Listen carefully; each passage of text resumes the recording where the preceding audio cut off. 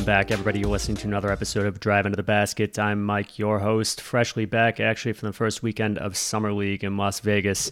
I had the opportunity to go up there. Fortunately, it's not a very long trip for me as I live in Denver, just a couple hours by plane. So I'll just start with that. It was a pretty cool experience. For those of you who are considering checking it out in successive years, I would recommend it. It's pretty laid back. Basically, you just buy a ticket, and if you're not buying a ticket in the preferred section, which costs quite a bit more money, then you just get there early, stake yourself out a good seat, or find yourself one after people leave, and you get to see an entire day's worth of games. I watched, a great deal of basketball over the course of Saturday and Sunday, and it was cool. Got some pretty sweet seats up close for the most part, and it was just a cool experience. Obviously, a different experience from a regular basketball game because just the pomp and circumstance, I suppose you could say, is very different. Of course, the crowd is very different too. People are generally there for just one specific team. But in any event, it was cool to get to see that much basketball from up close in just 2 days. And like I said, I'd strongly recommend it for those of you who are interested in Summer League basketball. And for my part, it was also just a great fix in that I feel like I'm going through NBA withdrawal after not having seen any of it for, well, at least where the Pistons are concerned, for 3 months, and we're not going to see it for another 3 months now. So in this episode, I'm going to talk about, of course, the first 2 games of Summer League for the Pistons, and also going to speak a bit, and I'll get started with that, on Isaiah Stewart's extension. So we found out yesterday, this being Tuesday night, that Isaiah Stewart had been signed to a 4-year, $64 million contract extension, and it's technically, I'm told, about $15 million per year instead of $16. $1 million of that is locked behind bonuses. However, if those are judged to be likely bonuses by the league office, and there are 2 types of bonuses, there are likely and unlikely bonuses, again, as decided by the league front office. Anything that's determined to be a likely bonus, like it's something that a player is likely to get, obviously, that counts against the cap, whether or not he earns it. So if that's the case with Stewart's bonuses, which, well, I guess there's no point speculating either way, but if it is the case with Stewart's bonuses, the criteria for which have not been revealed, then if he doesn't get them, he'll just get paid $15 million, and it'll go $16 million against the cap anyway, but this is all just speculation. So in any event, how do I feel about Isaiah Stewart's extension? I feel pretty happy with it, and I'm okay with the number. I know that, it makes perfect sense that, if you're a fan and you've been watching the NBA for a long time, you look and you shudder at the number. And it's important, like I said in the last episode, look at these things as a percentage of the cap, not as a flat number. Like, if you go back to 2016, back when people thought that salaries were insane with that huge cap spike, and Timofey Mozgov got $16 million a year, which would have been crazy even under today's cap, but that was under a very, very substantially lesser salary cap. As of now, once we get to next season, the 2024-2025 season, Stewart's going to be making about 10% of the cap. Right now, it's a little bit more than that. This is not a bad salary for a guy whom you might consider an important part of your team. Now, what does Stewart bring to the table? Oh, of course, it should be noted that also Stewart's still quite young. He's going to be in his mid-20s when this contract ends, and still has room for growth, in my opinion. Now, what does Stewart bring to the table? Number one, definitely the emotional heartbeat of the team, locker room leader, a guy who on the court is just going to give 100% of his all on every possession. Like I've said it before when I was, whatever, I don't want to tout myself and say that there's something that I liked that I had said, but I think a good way of putting it, when I was comparing Stewart to Jarris Walker, who just chronically avoids contact, and I had the pleasure of watching him, ironic pleasure of watching him play against the Wizards. And I think his first possession off the dribble was a bad pull-up too that he missed. And then the second one was an air ball. So in any event, because there have been some comparisons between Stewart and Jarris Walker, comparisons which I still don't really believe held much water at all. But the way I put it, like, Jarris Walker on offense is going to avoid contact. Isaiah Stewart, if you tell him, Isaiah, we think the best, if you're the coaches, of course, we think the best thing for you to do, for you to help your team win, is to run full speed into the opposing center on every possession. He would do it. Isaiah Stewart is somebody who will do pretty much anything to help his team win. He's one of those players whom I believe would be just fine taking 0 shots a game if he was told that was what he should do in order for his team to have the best chance of winning. He is a 100%, 150%, if that were possible, team guy. And he is in the 100th percentile in the NBA in terms of work ethic. The guy doesn't take a single second off on the court. So is that on its own enough to make a good player? No. However, Stewart does bring other assets as well. It is an important thing, however. A guy who's really going to set the tone for your team, who's going to set the example out on the court. And apparently in the locker room as well, he's very well regarded and is a leader there too, which is completely unsurprising to me. And he's just a guy who's going to do whatever it takes, whatever he can to help the team win. And without stints, period. I mean, you might think that all NBA players are professionals who will do that as a matter of course. Of course, that's not true. I mean, you have some on the extreme end of opposite end of that, like we saw Drummond for years. And in any case, I mean, most guys fall somewhere in the middle. Like I said, Isaiah Stewart is really like at the tippy top of the NBA. He's one of the hardest workers in the entire league. So he brings other assets as well. We can start with the defense, the interior defense in particular. And this is stuff I've said before, but I want to say it again because we're talking about Isaiah Stewart, and there are definitely some very positive qualities he brings to the floor on defense. At center, provided that his teammates aren't sieves like they were to start last year, like that Boyan-based Stewart front court was an absolute and utter abomination, like the least athletic starting front court I've ever seen in the NBA, in addition to being very undersized. Bey was a bad defender, a really bad defender last year. Boyan is a bad defender. Ivy was a very bad defender last year too. It is what it is. He knows it. And so Stewart was forced to contend with the fact that 3 of his teammates were just outright bad defenders. And one of Stewart's weaknesses, and I'll talk about his weaknesses. I have talked about his weaknesses. I did so last week. His primary weakness is just in his athleticism. Not a fast guy by any means on the run. Not explosive, poor leaper, and a bit undersized. So whatever the case, the downshot of that, if I'm using the right word there, is that he is not going to be able to reposition a significant distance and then contest a shot. So that was an issue for him at the beginning of last season because 3 of the guys around him were just they just couldn't defend the perimeter. There were just guys constantly getting in there, and Stewart would be forced to dash from one place to another. And if he's dashing from one place to the other, he's not going to get there in time to jump and contest a shot. So provided that his teammates are not sieves, he is a very strong interior defender. And he is a defender whose strength varies very, very little from the perimeter into the basket. Like he is more or less just as strong anywhere within the arc as a defender. He's a strong rim protector. Like if you look by the percentages last season, or the season before last rather, the 2021-2022 season, one of the best rim protectors in the league by percentage. He's very good at that. He's a strong paint protector. Just in general, in the area that's not just defending against shots at the rim. I mean, he's a very strong paint protector in general. I mean, Isaiah's a smart defender. He knows how to use his body. He knows how to use his length. He knows where to be. He doesn't really make many mistakes. I should get to that in the IQ segment of things. I mean, he's a very smart defender, and he uses that in conjunction with his very, very strong frame and his excellent length to just keep guys out of the paint, to disrupt shots. Like even from on a rim protection basis. I remember these instances, for example, in his rookie year, like defending against LeBron or defending it against somebody else. I mean, you can initiate contact with Isaiah Stewart, and thanks to his just tremendously strong frame and low center of gravity, he's not likely to move very much, which helps him in contesting shots at the rim, also helps him contesting just shots in the paint in general, keeping guys, whether it's his assignment or others he has to come help on, from getting good position to take a shot. Again, you can't move him very easily. Well, if you're Jokic, you can. I got to watch Jokic up close, a couple of times going at it in the paint with Stewart. Wait, did he play the second time? I can't remember. But the first time, yeah, watching Jokic just completely body Stewart out of the way was really something else. The guy's incredibly strong. But for the most part, you're going to have difficulty moving Stewart. And he's very good at defending in space. He's very good at using his length to disrupt the opposition in the interior, to guard passing lanes, and so on and so forth. Fair shot blocker as well. And when you force him to switch out to the perimeter, no defense is ever going to target Isaiah Stewart on switches because it is a complete fool's errand, because he's an absolutely excellent switch defender. So this is a guy I like to call a no-variance defender, in that, whether you're playing drop or switch or whatever scheme against him, he's not going to lose very much, if anything at all, having to change between those two. And most centers do. Most centers are going to be weaker to one extent or another in switch versus drop. And Isaiah Stewart just doesn't have that. He's a strong pick and roll defender. Just a great decision maker in general. Where he is a little bit weaker on defense is when he needs to defend against vertical spacing.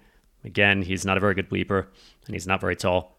And he's not a very good recovery defender, so to speak. If somebody gets by him, he's unlikely to swat the shot. because he just doesn't really have the explosiveness and the leaping to get there in time, and is a weak side rim protector for those same reasons. He's not great. However, for the most part, I mean, those aren't crippling weaknesses by any means. And I should mention also, against guys who are both taller and more athletic than he is, he can kind of struggle a little bit at defending against rebounds, offensive rebounds.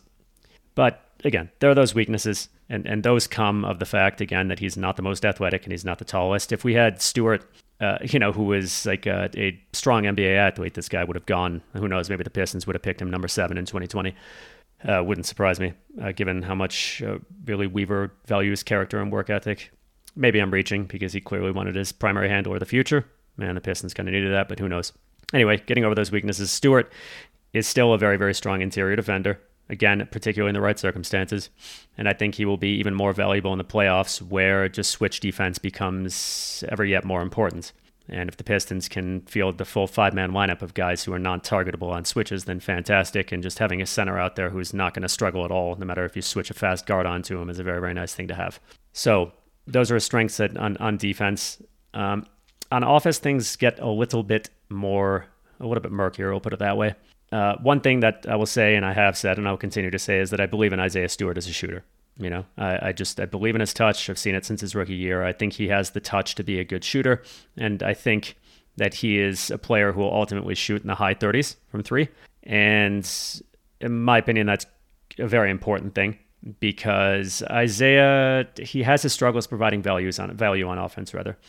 I talked the last episode about what I think about Isaiah power forward, just basically that I think he has very little to offer on offense because he's just not going to be beating anybody off the ball. He doesn't have a great handle, and he's not going to be likely beating anybody on the ball, and basically all he's going to have to offer is more or less standstill spot-up shooting, in addition to off-ball screens, on-ball screens, and high effort. So those are things, those exist, but his score is very limited. So at center, too, just the fact that he is a below-the-rim scorer, who has decent touch, but not great touch. And you really want to have great touch to compensate for being a below-the-rim scorer. And also can't really vertically space the floor and isn't the easiest to get the ball to on the roll. Also, his hands are occasionally an issue. He's not a very strong player on the roll, we'll put it that way. He sets great screens. I mean, there's no doubting that. You don't want to run into an Isaiah Stewart screen, and he just as with everything else he does, he throws them full on. But in terms of his ability to actually score on the roll, he's a little bit more limited. So I would say he's less limited as a scorer at center than at power forward. And something that should be mentioned, and that I think Dwayne Casey did a very, very poor job of utilizing, is that Isaiah Stewart is a pretty good standstill mid-range shooter too. It's not a play you want to be running for him, but it's valuable in that if you give him the space, he can shoot it. You want him to be given as little space as possible by the defenders. I mean, for them to have to guard him closely. So in any event, to get back to what I was saying, I think that in order for Isaiah Stewart to be a non-negative player on offense, he's going to have to shoot the ball well, and I think that he will. And if he can shoot, sure, he's still not the greatest roll man, but he needs to be respected on the pick and pop. So he needs to be played closely in the pick and roll nonetheless. And, you give him that, and I think he'll have enough to be, a decent offensive contributor to go along with his strong defense. I've said it before, I think that his primary position in the NBA is going to be center, just where he's a strong defender and I think can provide more offensive value despite his shortcomings at the position, versus power forward, where I think he's more of just kind of like an average defender and is going to have very little to offer on offense. But yeah, he's a good shooter on offense. Again, threaten the pick and pop. If he can hit that mid-range shot as well, when he's just used as an interior pivot of sorts just to do handoffs and whatnot. Basically, if you can't leave him open anywhere, that's just an additional way of spacing the floor for your teammates. So, and of course, being a good three-point shooter is valuable in all the obvious ways. Plus, you run him with Caden Ivey and a couple of other shooters, then you can run a true 5-out offense. Definitely a good thing to have and a difficult thing to defend against. So, as long as the shooting comes along, I'm very happy with this contract. If it doesn't, I think it's going to be an overpay. That is what it is. Clearly, I would say very clearly the team believes in Isaiah Stewart as a shooter, and so do I. I think he'll get there. I think we'll see much better things from Isaiah this season in terms of shooting, and I think that he could ultimately approach or be around 40% on catch and shoots. I think that he has that potential as a shooter. He certainly has the work ethic, but you have to have the touch too in addition to the work ethic, and I think that he does. And of course, on top of that, like I said, it's tough to put a price on what he brings to the team just in terms of his mentality and his leadership and the example he sets. Again, not enough to make one a good player necessarily, but I think that he brings plenty. I'm not saying that's all he has, to put it that way.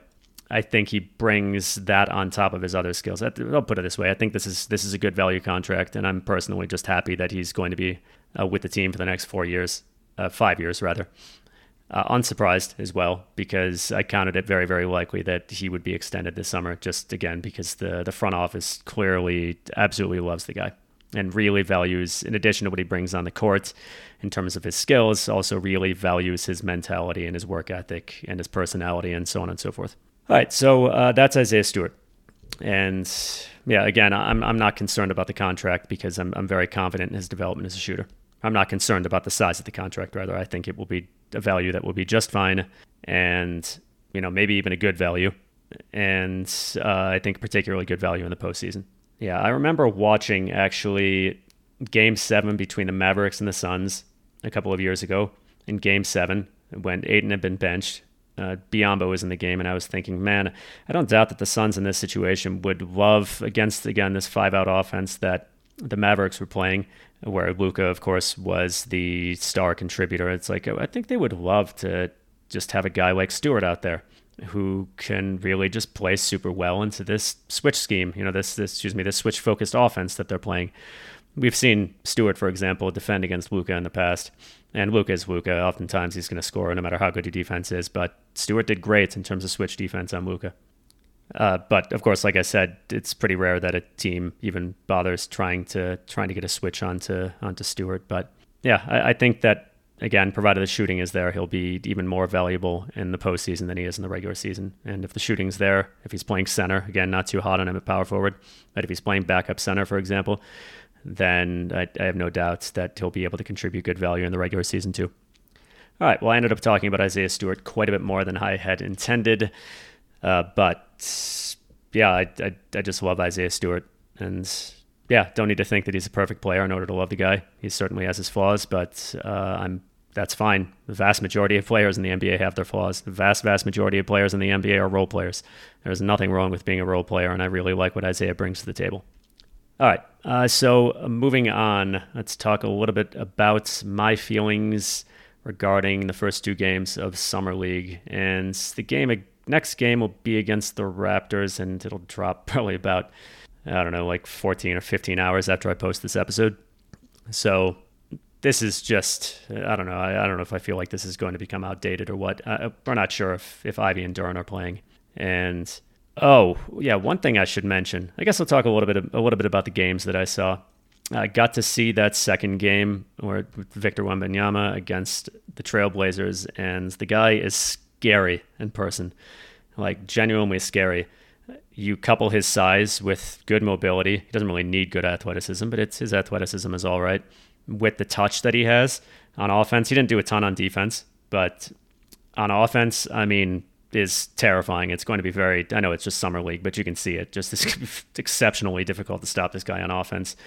Even if his shooting doesn't come along, it's going to be difficult to stop the guy. And if it does, I'm not saying he's going to be like the greatest scorer of all time, but it's going to be tough. The guy is huge. Well, in terms of his height, he's super long, he's super tall, and he's got really good touch. And it was just a pleasure to watch him play. And the crowd was really into it. They just wanted to see this guy succeed. Another one, Jabari Smith Jr. So I had Jabari Smith Jr. I'd waffle back and forth between number 1 and number 2 in his draft class last year. And I had him there because I felt that even if his off-the-dribble offense didn't come along, at your very, very worst, this wasn't the reason I had him there, but I felt that even at his worst, you would get a guy who was a very strong 3-and-D player who could provide value in any situation. And I thought he stood a fair chance, even though I never thought the guy would be good off the dribble. And he's still, I think, going to have his issues as a passer in the NBA. And just what I mean by off the dribble is actually attacking the basket. I don't think that's ever going to be a big part of his game. But I thought that he could get it together. He stood a high chance of getting it together as a pure shooter off the dribble. And he really showed a lot of that at Summer League, at least in that game against the Pistons. Will that carry over into the NBA? I don't know. But he really looked like a shooter there. And, if you can get a guy who could conceivably play like, 6'10" Chris Middleton, it's a very, very valuable guy to have. Somebody who's also very good at just shooting over people through close contests on the perimeter, even in isolation. Cam Whitmore, I felt like looked better than he actually was. He was more or less just hitting his pull-up threes, and cool, that's a great shot to make if you can do it. At the same time, you're going to be probably defended more adequately in the NBA than you were at Summer League, even though that may sound silly. I don't think Cam Whitmore is going to be shooting numerous pull-up threes through very close contests at the NBA level. And really his slow shot and low elevation. He did shoot fairly well, decently well, rather. Well, actually not that well. He could make some pull-up threes through close contests in the NCAA, but his pull-up three-point percentage was actually pretty poor. But at the NBA level, the guy is going to probably need to do something about his release, which is slow and low, very little elevation. It's going to get him blocked a fair amount of the time, or not a fair amount of the time. It's going to be a risk, I'll put it that way. Chet looked okay, I'll put it that way. And again, this is Summer League. I should clarify that, my name for Summer League is Overreaction Season. It's a cool thing to see, but I don't think there's necessarily a ton to take away from it necessarily beyond some obvious things and mostly positives. But we'll put it this way with Chet. I just feel the same way I did about him when he was drafted, even before the draft. Leaving aside what I think are very, very real injury concerns beyond what he's already suffered. I think the guy could be excellent if he puts on enough mass to play center. I just don't think that he's going to really necessarily be all that great a power forward. I think he'll be a great rim protector if he can put on that mass. It'll be a strong paint protector. He's not an awesome switch defender, but I think he'll hold his own. And he's also a super strong scorer on the basket, who's, I think, going to be able to stretch the floor. And he's got somewhat of a decent handle, may be able to do a little bit of attacking off the dribble.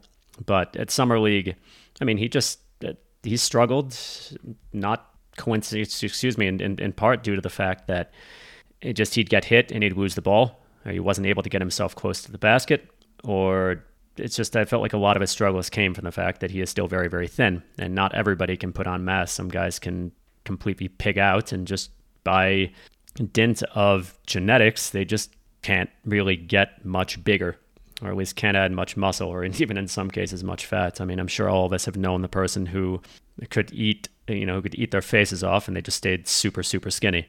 And again, that just comes down to genetics. So, but the guy certainly is tall and very, very thin. There's no doubt about that, seeing him in person. He's got an interesting frame, a little bit different from Wemby's, not quite as fluid. Brandon Miller really doesn't look like he's quite settled in yet. He was still pretty darned bad. I don't exactly know what to say about that beyond the fact that, again, it's just Summer League. He's definitely had a rough time, and I certainly think that he should not have been taken number 2. But, give him time, give him space to develop. I think that his floor in the NBA is as a solid three-point shooter and a decent defender, though the athleticism certainly is nothing special. There's no doubt about that. Of course, we knew that before the draft. And unfortunately was not around for the game between the Trailblazers and the Rockets. I was just getting off the plane at the time. Didn't get to go to the games on Friday night. By all accounts, that one was a barn burner, as they say. Anyway, let's move on to the Pistons. So, as I said before, this is Summer League. I don't think necessarily any strong anythings should be taken away from it, but there are some things I believe we can look at and remark upon. So, one thing I want to start with, unfortunately, this will be brief. The coaching, at least in the first couple games, was very bad. We saw some teams go out and run actual offenses, the Rockets included, the Mavericks, the Thunder. I'm just talking the games that I was in person to watch, the Pacers, the Wizards, sort of. One thing I forgot to mention about the Hornets, I was going to say, James Bouknight, who was drafted in 2021 in the lottery, and who had been thought of at that time as a possible number 6 pick up to the time of the draft, ended up dropping, has been awful in the NBA and was awful at Summer League. The guy is remarkably bad. So is Johnny Davis. Poor guy. At least he's got the Taco Bell commercials. So anyway, the coaching, I believe it was Jarrett Jack, who was by all accounts a good development dude, definitely didn't do a good job in terms of running an actual offense. And I should note that I've had it up to my eyeballs already with bad coaching from the Pistons in Summer League or otherwise. I came back to the Pistons in 2014 watching Stan Van Gundy be maybe sort of okay in his first season, aside from the 20-something games in which he decided that Josh Smith should be the center of the offense. That was definitely not good coaching. Pistons, I believe, went 3-24 to start the season before he finally benched Smith. Josh Smith was not a guy you made the center of your offense. Let's just put it that way. Anyway, thought he was decent the rest of that season. Pretty limited in his second season, and then terrible in the next two. And you all know how I feel. I just said y'all. I'm from Michigan. I've never lived in the South. You all know how I feel about Dwayne Casey and his limitations as a coach. I'm looking forward to Monty because I think Monty's a solid coach, and I'm looking forward to watching games and not getting exasperated at the coach doing something that lessens his team's chances of winning and wondering why this coach. And I'm not. I've never subscribed to the notion, and I don't think anybody should, that just because you're a professional coach, you are above criticism, or that a fan might now look at your coaching and say you're doing this wrong, because we've seen it, and we've seen it, countless times in professional sports in North America alone. We've seen it in management as well. Any of you who were around from Matt Millen, woohoo. Guy who got to be an executive and was unequivocally terrible, and a great deal of what the fans said about him and what he did was 100% accurate. So for me, it's looking at things coach is doing and saying, why are you doing this? You're a professional coach. And with Casey, of course, this is a lot of stuff that he was doing all the way back to Toronto. And it's still beyond me how a pro NBA coach can be that rigid and fail to improve. But Casey is not the only one in that category. You look at Doc Rivers and Mike Budenholzer and so on and so forth, that old, very rigid cadre of what I believe are very outdated coaches at this point, or quite outdated in any case, not fit to coach winning teams that have aspirations of success in the playoffs. So Jarrett Jack, I felt like really just ran sort of a pickup basketball scheme, like just go out there and play your game, and let's not really run many pick and rolls. Let's why should we bother trying to get Asar Thompson the ball? He was basically frozen out in the first game. Should we run off-ball actions to get Marcus Sasser open for motion threes? Now, why bother? There's just no reason to do that. Let's just let, let's give those reps to Xavier Simpson and Stanley Amude. They're the future of the Pistons, instead of Sasser and Asar when Ivy's off the court. And, instead of doing, again, stuff that makes sense for the youth on the team, let's let James Wiseman post up and keep feeding him. It was bad pickup basketball, and I just kind of resented the fact that Jarrett Jack clearly was not running a system, any sort of, a system of any depth whatsoever. And yeah, just I don't think that benefited anybody at all. So let's talk about the notable players. So Jaden Ivey, in the first game, wasn't really trying to do all that much. I'll put it that way. Wasn't doing a lot of the things that he did well in the NBA. Like, you weren't seeing him just put the turn the afterburners on and turn the corner and score at the basket like he could do. He was just taking a lot of pull-up threes. I'm not exactly, again, there's no reason for Jaden Ivey to be coming into Summer League just to take pull-up threes and take reps away from other players to work on things. And players will just experiment in Summer League, and that's part of it. Game 2, he played more of kind of a typical Jaden Ivey game and did pretty well. Don't really have much to say about Ivey. He didn't really show us anything new. And I think for him and Duran and Wiseman, in part, it was Summer League is just to get them some reps on the court against decent 5-on-5 action against respectable competition, which they saw in the Summer League because other teams were playing their second-year players more than usual too, which was great to see. It has typically been for quite some time that successful first-year players don't play in Summer League in the second season, and we saw a lot of them there this year. We will continue to see them, though. My guess is that an increasing number of them will get shut down, if not a large number, if not for Game 3, then for Game 4. So, not much to say about Ivey. Let's talk Duran. So, Duran, I thought, did pretty well as a scorer. He did flash some floor spacing capability. A couple of these pull-up twos, and I don't think you're going to have Jalen Duran taking pull-up twos during the season. I mean, I think it's important to distinguish between, like, when you see NBA players in the gym, like Mitchell Robinson sinking threes and crossing guys up. It's not what you can do in a gym or in Summer League, which is still, even against, decent NBA players, is still drastically less in terms of the quality of competition than one will face in the NBA. So it's what is worthy of attempting in the NBA. And there is a world in which Jalen Duran can take some short pull-ups. I mean, we saw him flash that a bit at Memphis. And if he can do that, fantastic. I mean, he's just diversified his scoring even more. Not diversified his scoring even more because he's not a super diverse scorer right now, but he has given himself another weapon, particularly in the short roll. Good to have. As far as his three-point shooting, I don't think he's going to be utilized very much as a three-point shooter in the NBA. in part because it just doesn't really make a ton of sense to bring him away from the basket. He's a strong finisher. He's a strong offensive rebounder. You pull him away to the perimeter, you're losing both of those things. Maybe in a situation in which you really want to isolate and attack a matchup, and Cade or Ivy or whoever it is will just wave everybody off, and then the center has to defend Duren at the three-point line, or you are probably going to be giving up an easy basket. Sure, it's useful in that scenario. So if you can get that three-point shot together, great. However, I'm having these little flashbacks to Drummond spotting up on the perimeter. Of course, he sucked at shooting threes, unequivocally.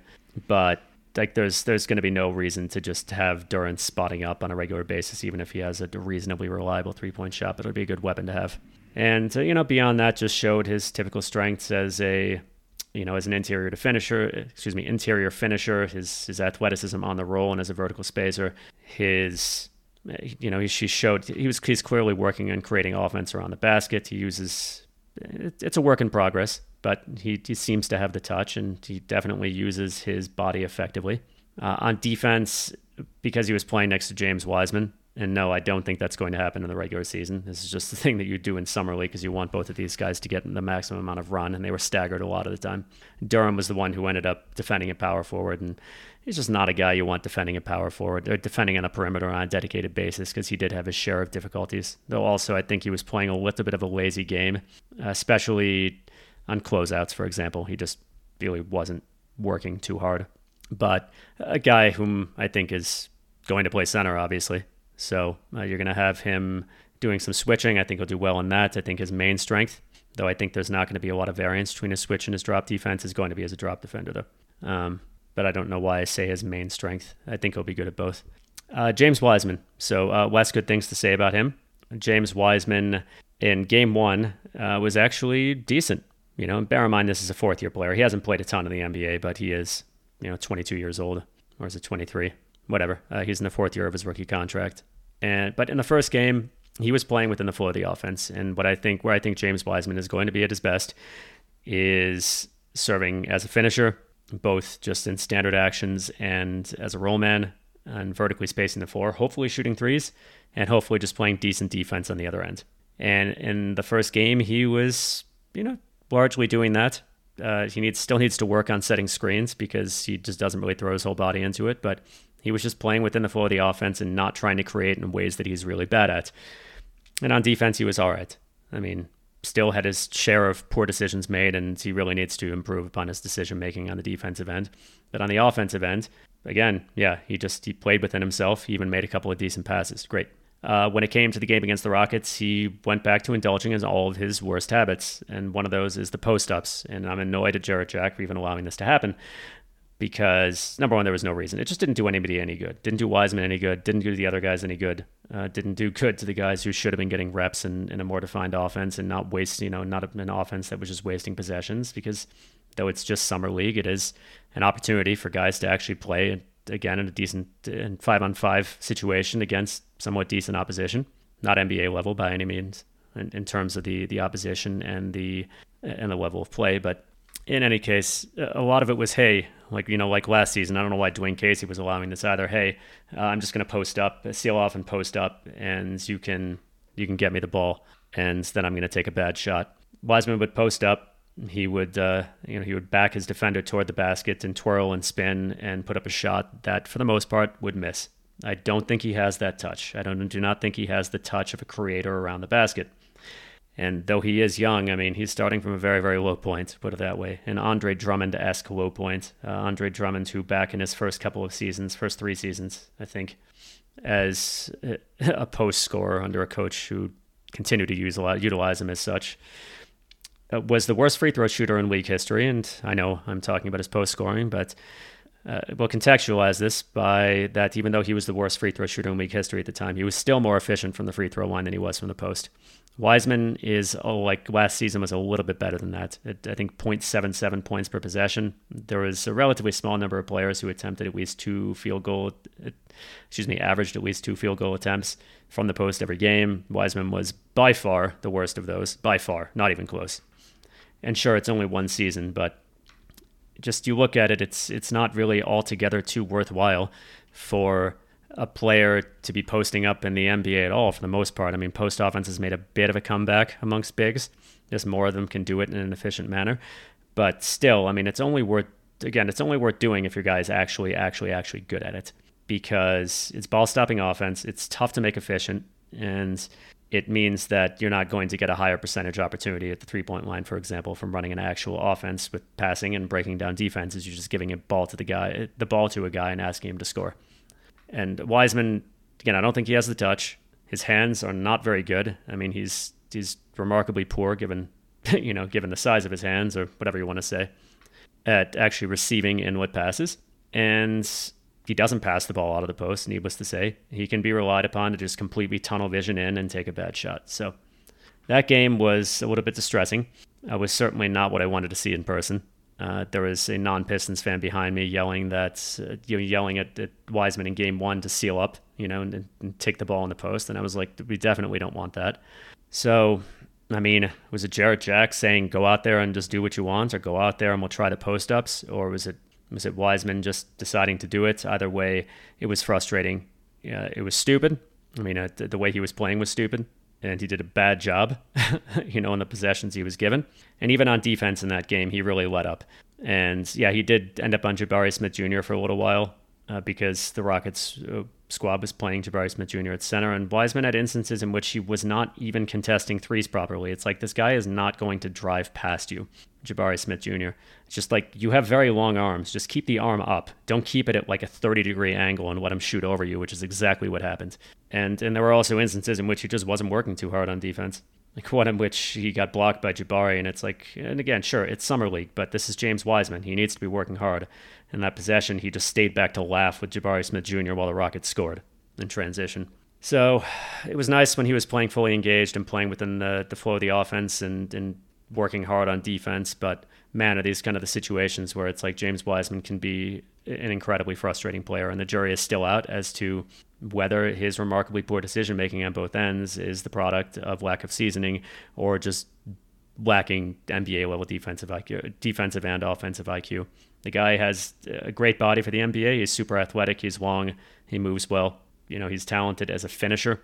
And, he's got some shooting upside. We'll see if that comes together or not. But, man, does he make bad decisions. And that's going to, and improving at that or not doing so is what's going to make or break his NBA career. So, more or less, we saw a lot of Wiseman, the same from Wiseman that we saw in the regular season when, in his time with the Pistons, he was arguably, thanks to that horrible decision-making, one of the worst players in the league.